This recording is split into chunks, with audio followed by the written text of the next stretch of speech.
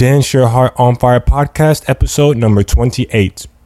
Yeah, and one thing I particularly like is when people do group privates and they are people that are going to continue to work together afterwards, you know? So I've had groups, they come in, 2-3 couples, and they say, well, we have been meeting at so-and-so's house, and, you know, these are the things that we're having trouble with, you know? So they've already taken that time to explore, and you know that they're going to take whatever you do in that group private and continue to work on it together.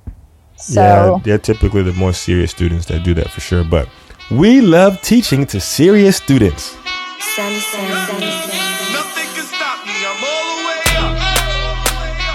All the way up. I'm all the way up. I'm all the way up. Nothing can stop me. I'm all the way up. All the way up. I'm all the way up. I'm all the way up. Nothing can stop me. I'm all the way up. Yo, kid, you just shot. Nothing can stop me. I'm all the way up. Welcome to the Dance Your Heart on Fire podcast, the podcast dedicated to inspiring dancers worldwide whose hearts have been touched by music and dance. The universal language of dance and music is spoken by many of us throughout the world. We want to motivate the dancer in you by sharing stories, insights, and ideas to enhance your journey. Join us now with your host, Charles Ogar.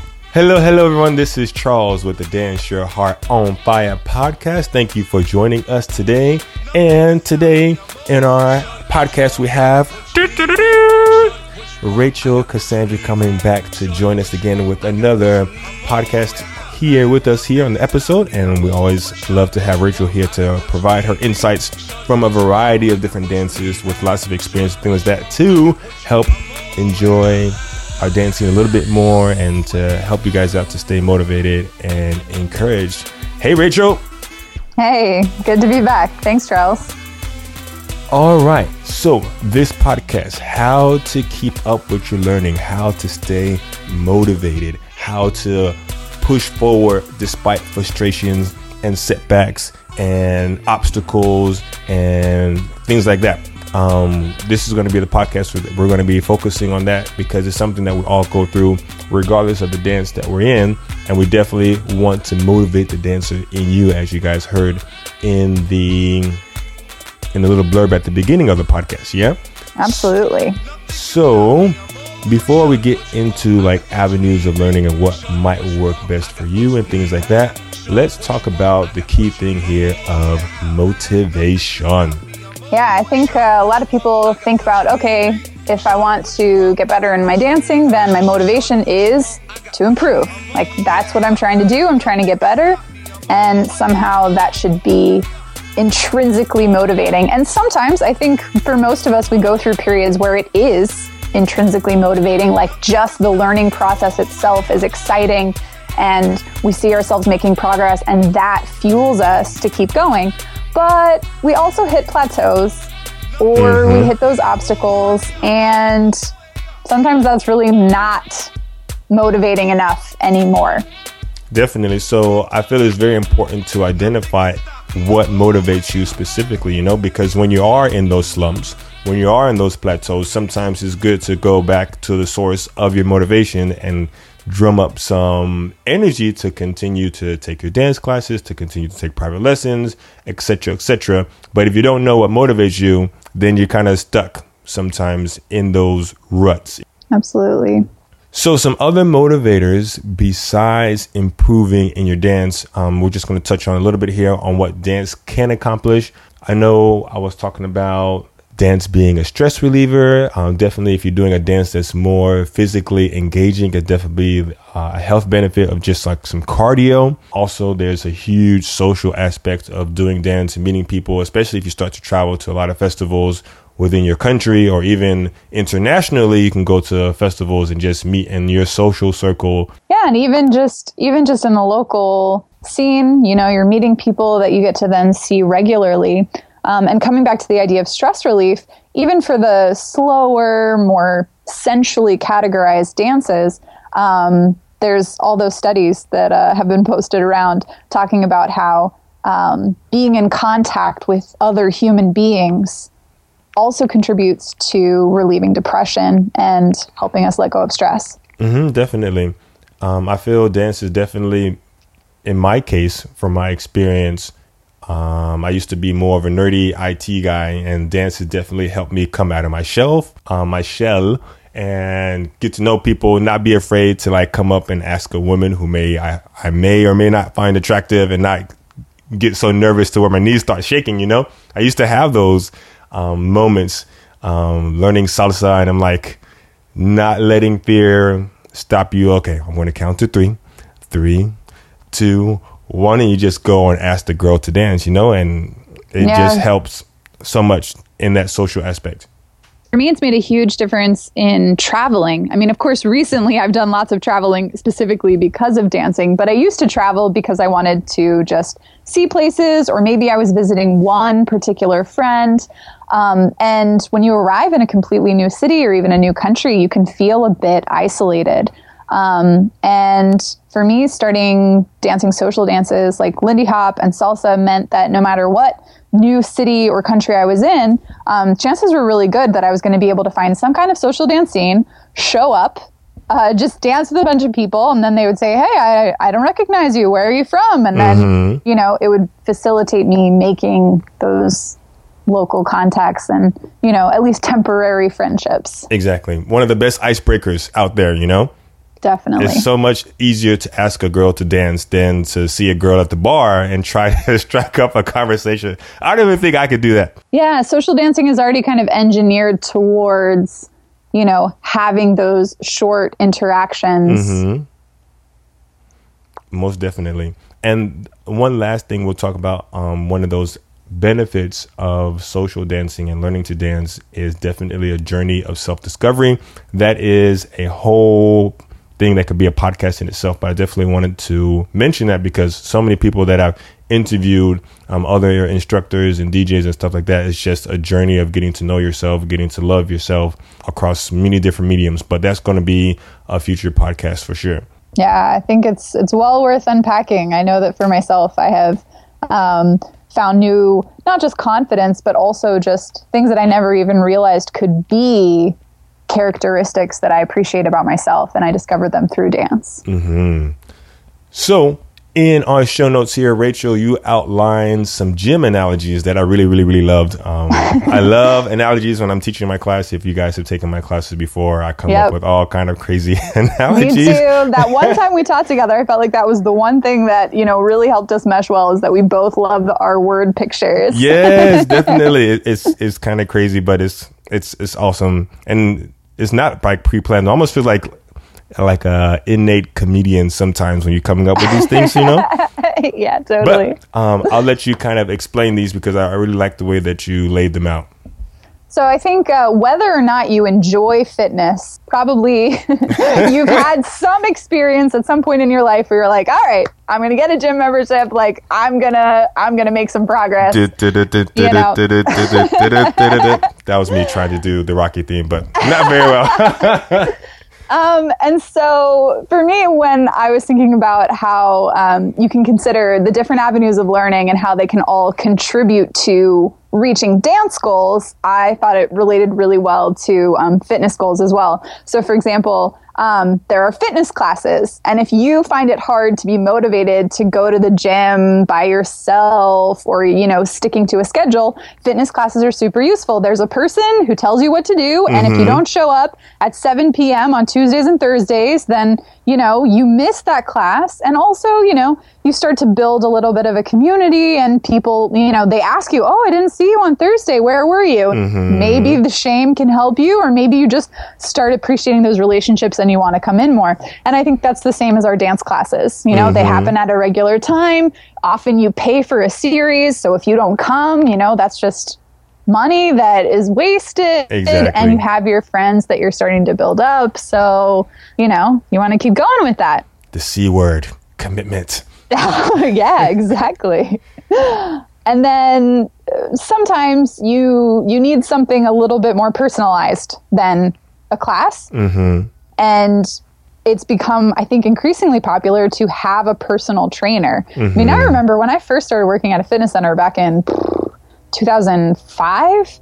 I mean, personal trainers, that was like not super common. You had to like be for like celebrities. yeah, or like if you were going to be in some kind of like show or competition, you know, that was when you got a personal trainer. But I think these days it's really become much more, well, both affordable and commonplace. And in the same way, of course, in the dance scene, we have our private lessons. And I think that's also something that more and more people are starting to recognize the value of. Definitely, to get that one-on-one attention. You know, some people are a little bit more shy in the social aspect. There's too many people that might be more introverted, so they feel better for that. Or they might just have specific goals. And you and I did an awesome podcast on the benefits of private lessons. So we'll include that link in the show notes here for you guys, so you guys can check out that podcast. It was a really great podcast.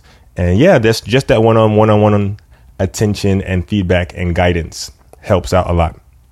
Now, sometimes it helps to have accountability when you're trying to get fit, and so lots of people have either a gym buddy or a running buddy, somebody who calls you up at 7 a.m. like, "Hey, I'm coming to pick you up. Let's go," and somebody that can encourage you and help you work through things.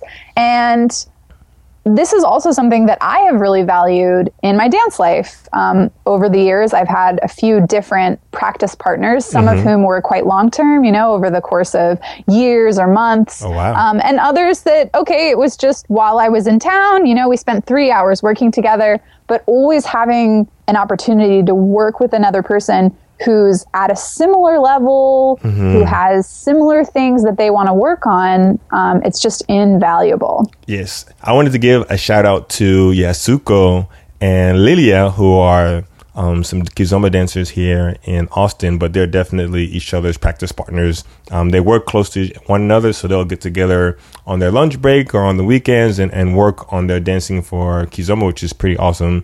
And the other thing I wanted to say that came to mind is when, like, I follow a lot of different entrepreneurs across different platforms, and they talk about success and having an accountability partner. But this is in dance, but just and a financial accountability partner. There's so many different aspects of our lives that we want to improve in. But the moment we get somebody else to help us, it kind of makes that commitment a lot easier, knowing that somebody's going to be there depending on you or walking with you along the way. And you can't really fool yourself. Like, yeah, I'm working hard, except like you've canceled for like the last 3 weeks. You know? For sure. So that definitely helps out a lot across different phases. And I feel like that's where synergy kind of comes into place, and the output or the total sum of what you can get from that synergistic energy is greater than the components of its sum. Yep, I can tell you've been listening to entrepreneurs, Charles. I can't help it. It's one of my other passions aside from dance is just entrepreneurship. So yeah. We have one more gym analogy. Yeah, so the last aspect is just all that stuff that you do on your own. For me personally, I went through a long period in my life where every morning I got up and I did calisthenics and stretching. These days, the most common thing for me 5-6 times a week is to go out running. And, I just do that on my own because that is what works well in my schedule, and because I feel motivated on my own to work on it. And in dancing, that has also been so huge for me. I always am joking with my students who are frustrated because they're not making progress on, particularly things that involve strength or range of movement, because those things just don't happen instantly. It's not like because you've understood the concept, you can do it. No, your body still needs to get there. And so I always joke with them, like, okay, just work on this while you're brushing your teeth, right? Like, you do that a couple of times a day. So just like spend a minute a couple of times a day working on this. And that consistent work just on your own is so valuable. Yes, definitely. Stretching for me has become so much more valuable, especially when you start dancing a lot, just to keep the body limber and you don't pull a muscle or anything like that. You definitely have to take care of yourself more and more, even taking care of the feet after like a long festival or something like that, just soaking your feet, just having that self-care does wonders and helps you last longer to keep taking those classes, private lessons, depending on how physically engaging your dance is, you know? Yeah. And I think, we'll get into more detail when we unpack these avenues of learning. Yes, for sure. So, speaking about accountability, there are different ways to go about doing this. Yeah, we talked about having like a partner, but we can also have just something external to ourselves, whether or not another person is involved, that can help us set goals and work towards them. For sure. So, I mean, it's one thing to say, oh, I want to get better at dancing. Let's go. And you get your practice partner and say, okay, well, what are we going to be working on? You know, you have to practice with a purpose. And if you're going to have that in place, it's good to have a goal in place of what you're trying to get to. Find something that you currently can't do now that you're trying to strive towards, you know. It could be getting on a performance team. It could be doing X number of spins. It could be a split or something like that. Some kind of a long-term or even a short-term goal will help you stay focused. Okay, this is what I'm going to focus on in that practice, you know, versus just kind of showing up and doing random things. I'm pretty sure we've all had those days or been to the gym where like, I'm going to go work out. And you get to the gym and you just kind of like doing random exercises on random machines and like there's no goal, you know, you're not going to target a specific muscle group or things like that. And you're not tracking the weights that you're lifting. So it's easy to lose motivation if you're not seeing the little small victories that you're making along the way. Yeah, if you don't mark out some things that you're working towards, you won't necessarily notice when you have reached those points. And I think that's why it's so valuable to also keep some kind of record, whether you have a journal where you take some notes about what you're working towards and when you accomplish certain milestones.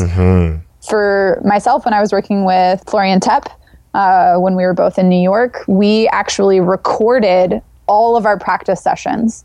And I still have, I don't know how many gigs of video data. And it's not like I go back and look at it all that often, but you can really see our progression, both dancing together, you know, with him leading and me following, but also we worked heavily on reversing those roles. And there are definitely plenty of comical moments in the beginning, but each time you're like, okay, we're going to work on this particular technique or this kind of move. And you can see week to week that we move closer towards those goals. Yes, that is awesome. I carry around my camera and I have bought a 128 gig memory card just so I can record as much video anywhere I'm going. I have my camera there. I have my memory card and I'm able to record.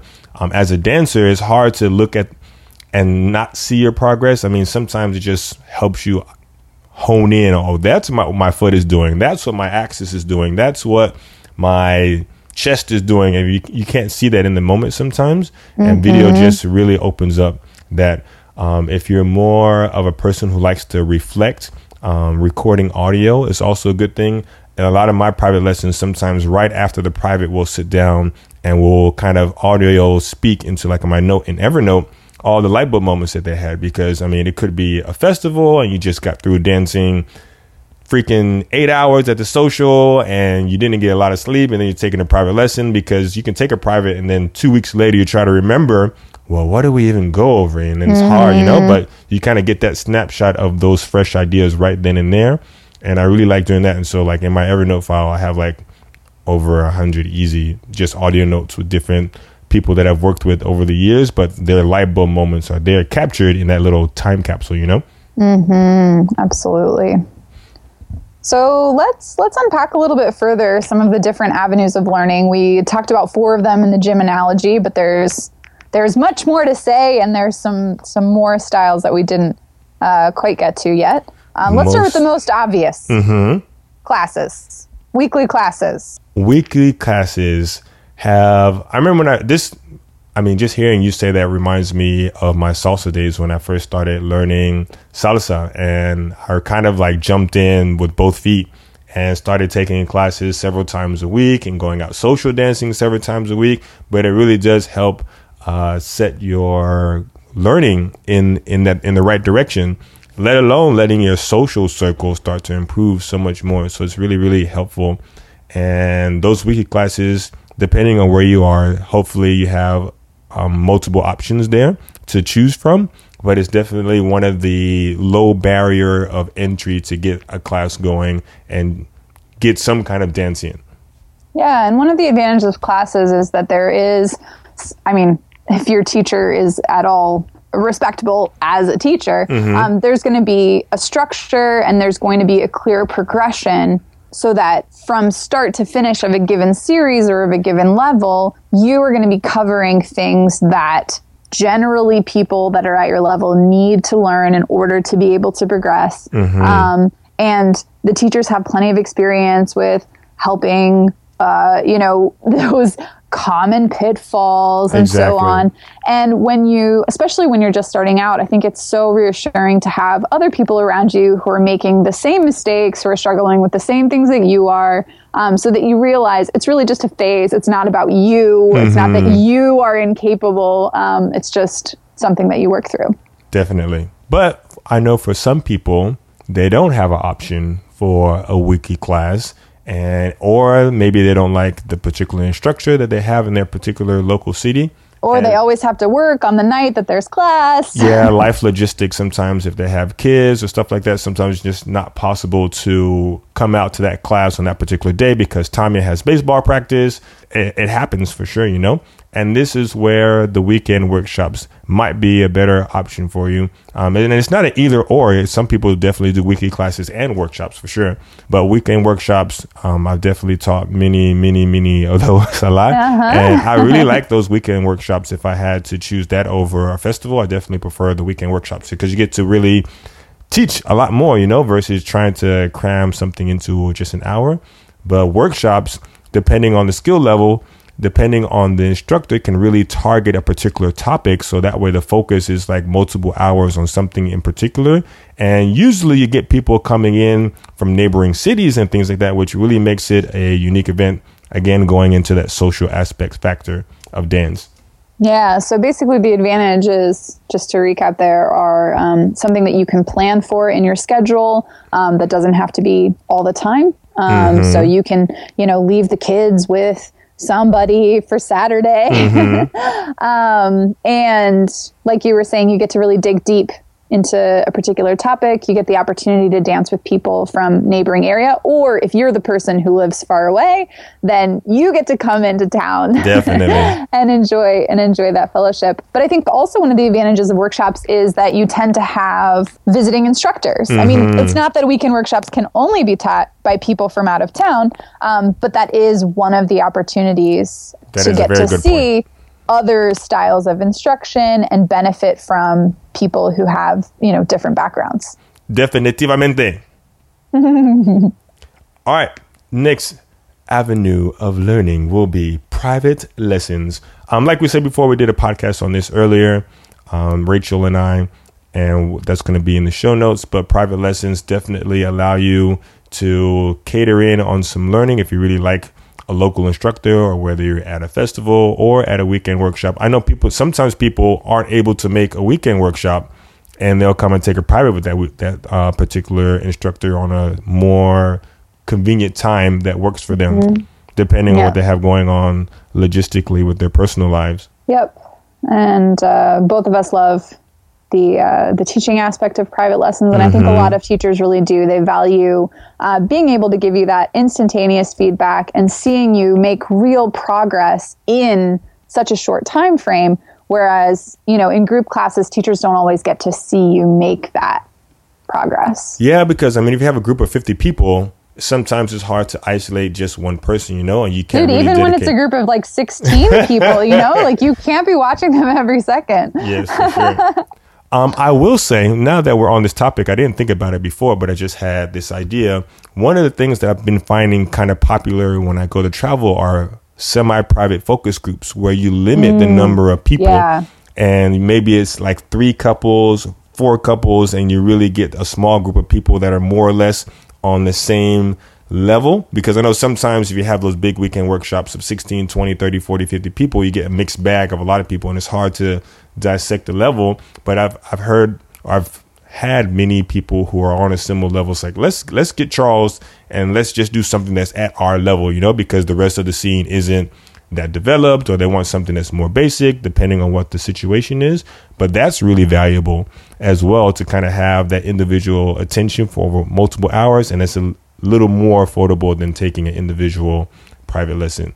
Yeah, and one thing I particularly like is when people do group privates and they are people that are going to continue to work together afterwards, you know? So I've had groups, they come in, 2-3 couples, and they say, well, we have been meeting at so-and-so's house, and, you know, these are the things that we're having trouble with, you know? So they've already taken that time to explore, and you know that they're going to take whatever you do in that group private and continue to work on it together. So, yeah, they're typically the more serious students that do that for sure. But we love teaching to serious students. Well, I think that leads in nicely to talking about peer training and practice partners, which we touched on a little bit earlier.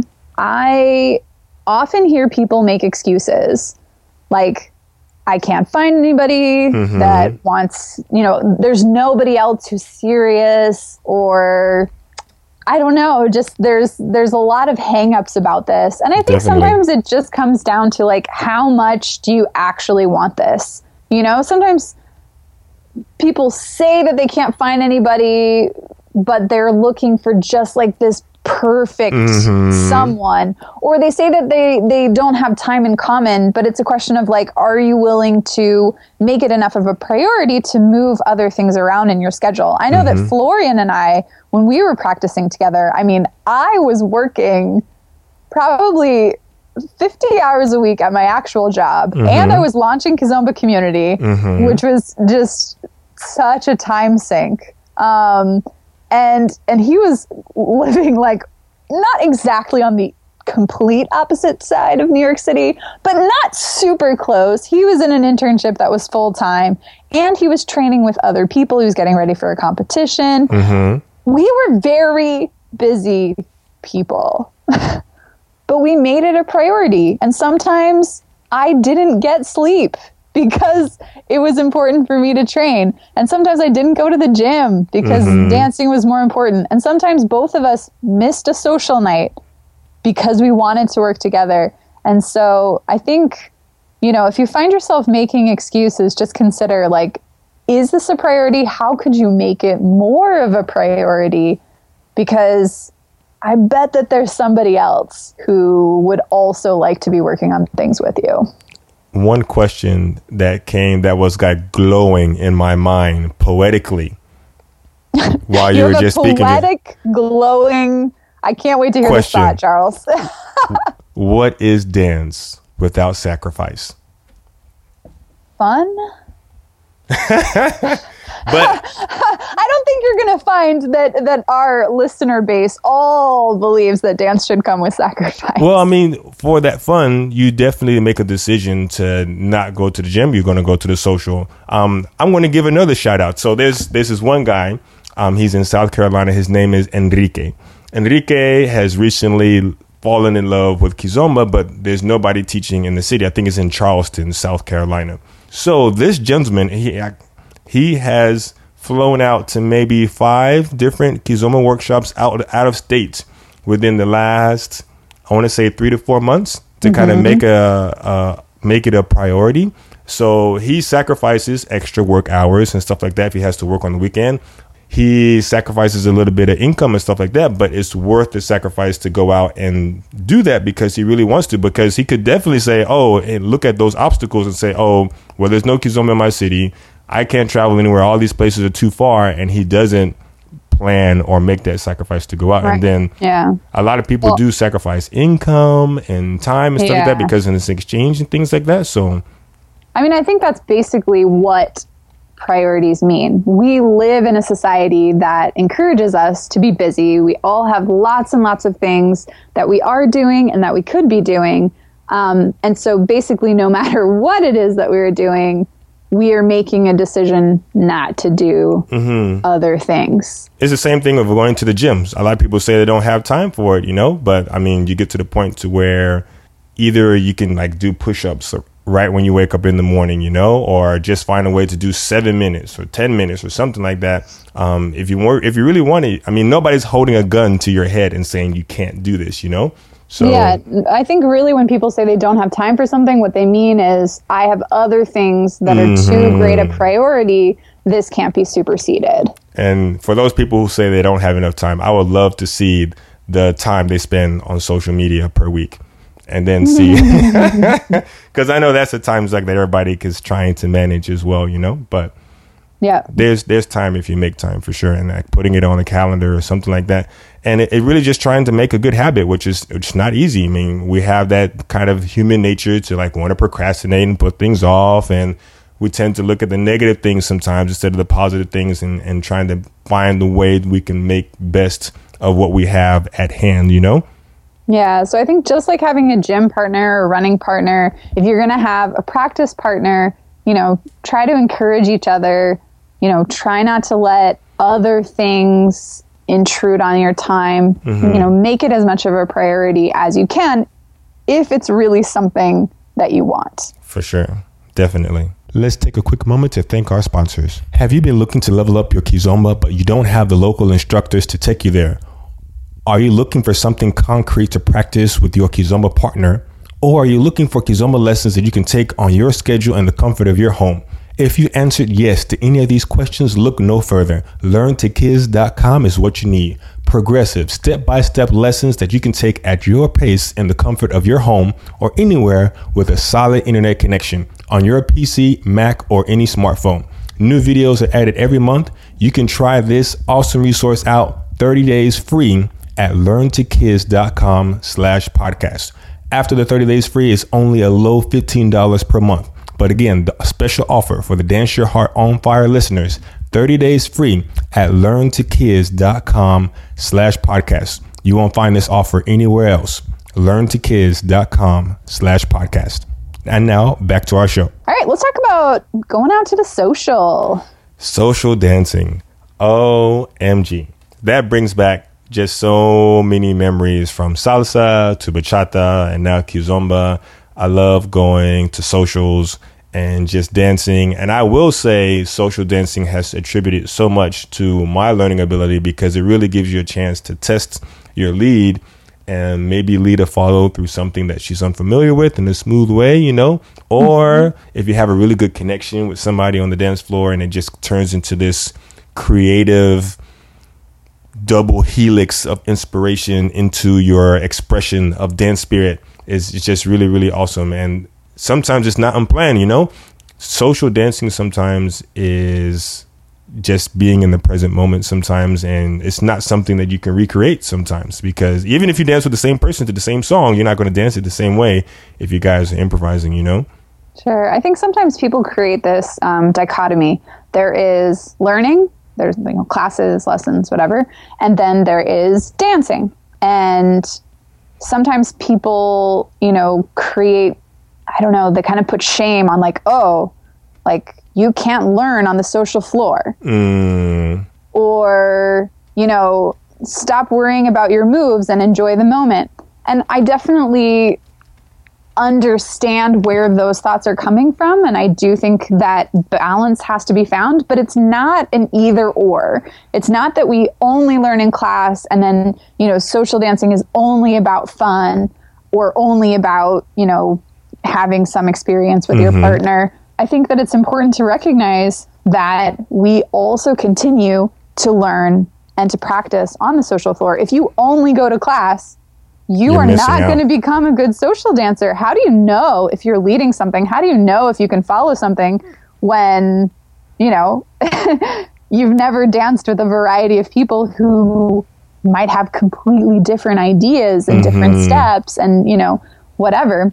Now, that being said, before somebody like completely shoots me down, yeah, I agree. It does suck when like you want to dance with someone and they're clearly trying to recreate a combination from class and they just like keep trying to do a move. Were like 15% and 12%, so they kind of came in for a tie. Nobody's strongest love language. Or gifts. Or they stopped the dance and tried to explain to you what you should be doing.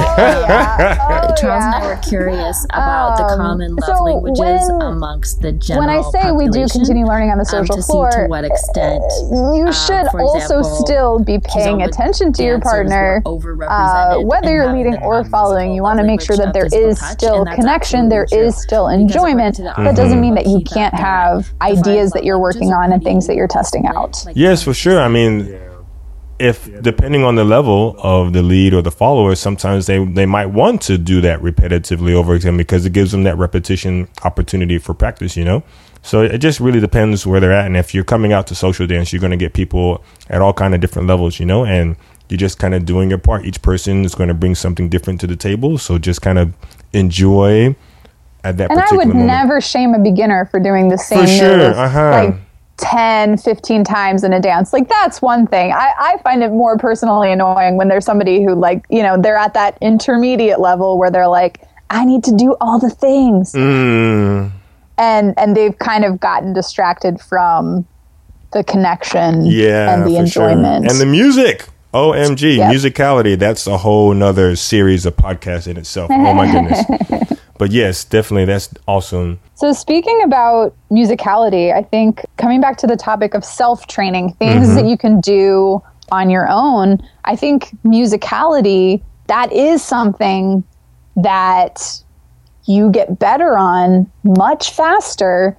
if you spend time working by yourself. And obviously, some of that is listening to music in whatever the genre is, and not just passively listening, but actively listening, following certain instruments, paying attention to rhythms, paying attention to the structure of the song, maybe trying to hum along or tap a rhythm or whatever. And that's not really something that is easy to do just in class or at a social. I think you can get some of that, but it might feel awkward to do repetitive, you know, musicality type exercises. Yes, definitely.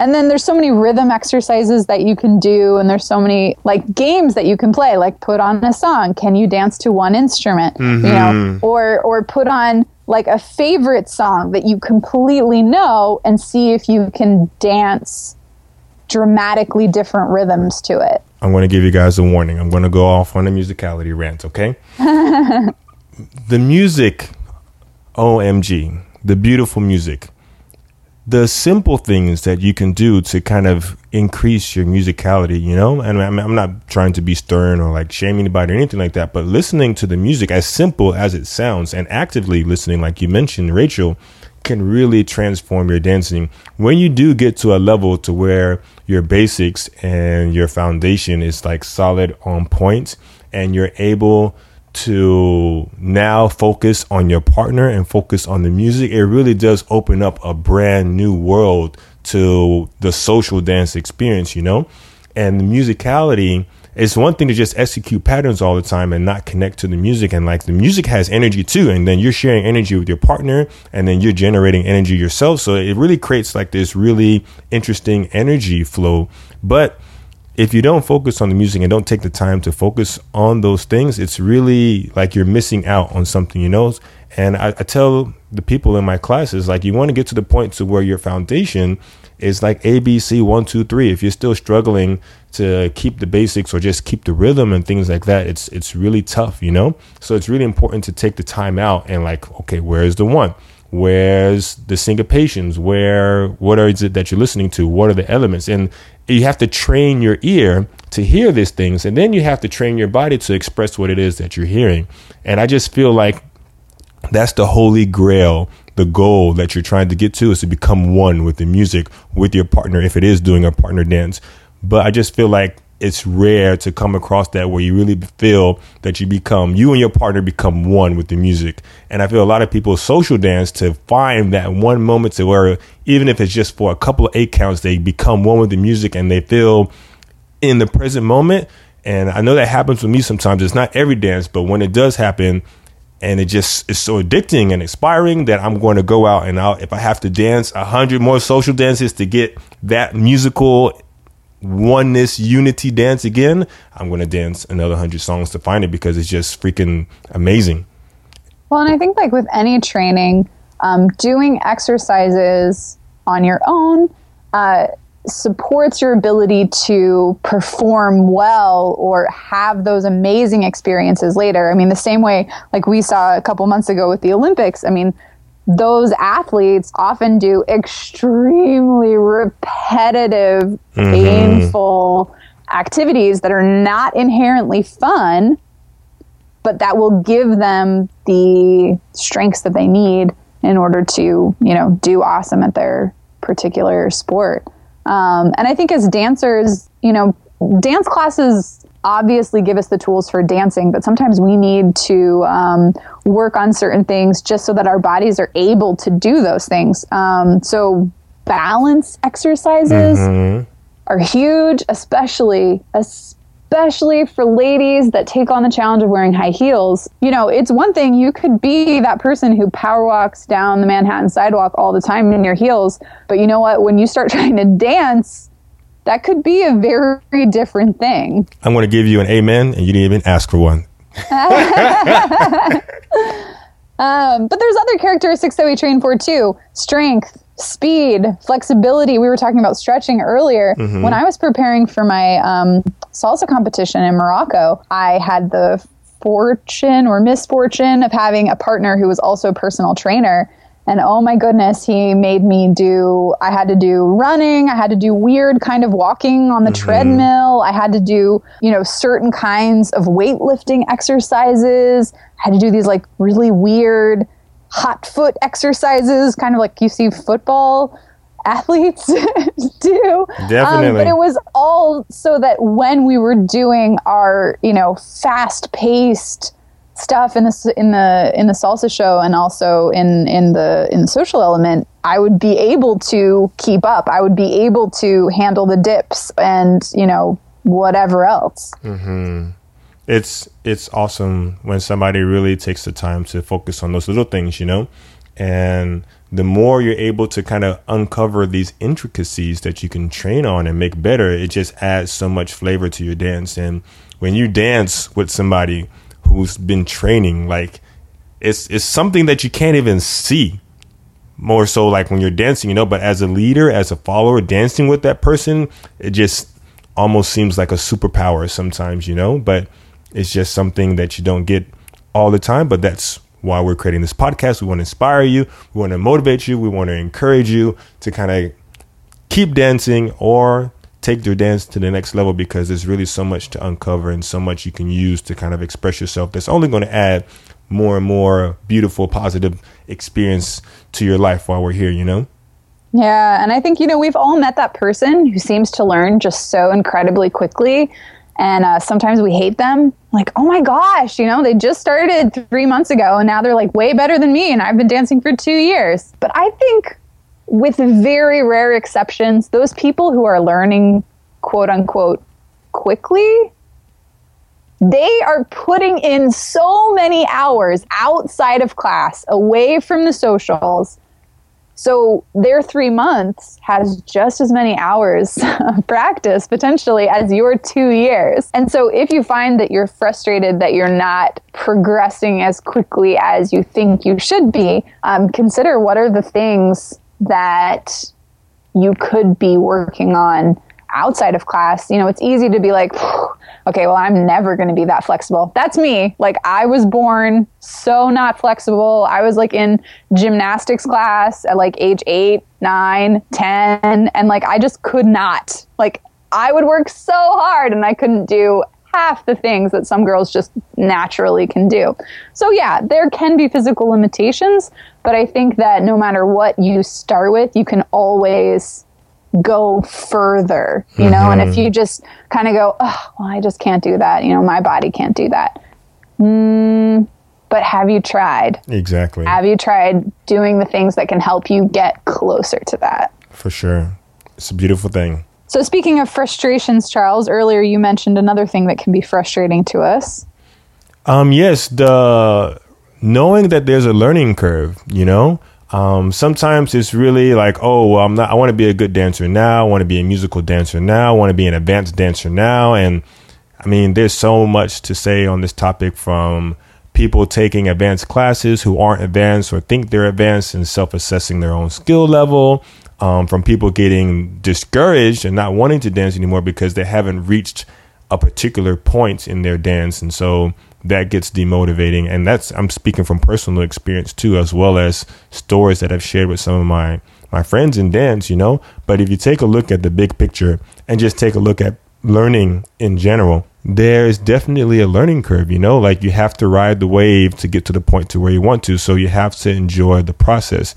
And if you think about it, like dancing is an art. And I remember I've talked about this before in my other podcast, the quote, art is infinite. So there isn't an ending goal.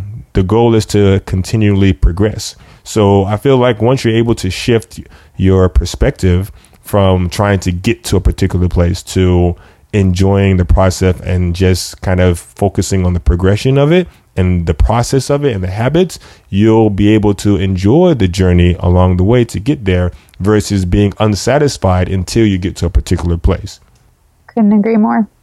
So I hope you guys have enjoyed the podcast. I know we're hitting the 45-minute mark right now, but I'm pretty sure you guys can hear the passion in our voices talking about these topics and learning. And it's definitely something as dance instructors we're definitely passionate about because we're the ones that are kind of teaching you and helping you learn, so it comes from that particular person. And then I saw a quote not too long ago that says, those who dare to teach must dare to always to continue learning, So if you look at it, we're just students teaching students, not necessarily the title of an instructor because we're still students too, So we're just trying to help out one another.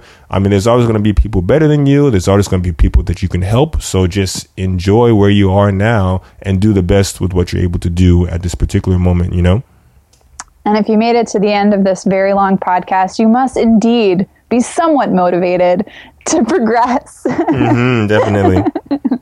All right, Rachel. Well, I appreciate all your insights as well. Again, on this third podcast here on the Dance Your Heart on Fire podcast, because you're so awesome. We're going to go ahead and just give you a chance, since you're the special guest, to kind of give any closing thoughts and then let people know how to find you online. All right. Well, I think we've probably said enough on this topic. There will be links for you to explore further, including previous podcasts from us and an article that I wrote as well.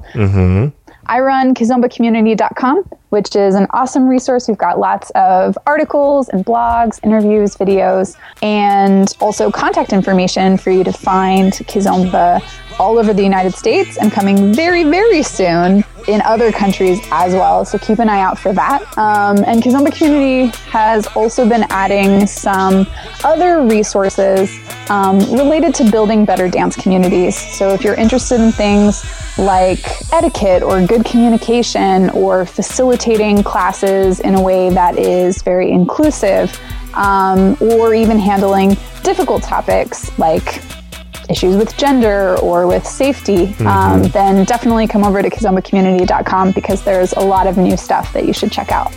All right, Rachel, thank you so much for your time and sharing your experiences and sharing the motivation to inspire our dancers out there. We'll see you in the next episode. Thank you for checking out the Dance Your Heart on Fire podcast today. Be sure to check out neokizomba.com for links to everything that we chatted about today, as well as some awesome free resources to enhance your Kizomba journey. Shorty, what you want? I got what you need. Shorty, what you want? I got what you need. I'm all the way up. Nothing can stop me. I'm all the way up. Shorty, what you want? I got what you need. Shorty, what you want? I got what you need. Shorty, what you want? I got what you need. I'm all the way up. Nothing can stop me. I'm all the way up.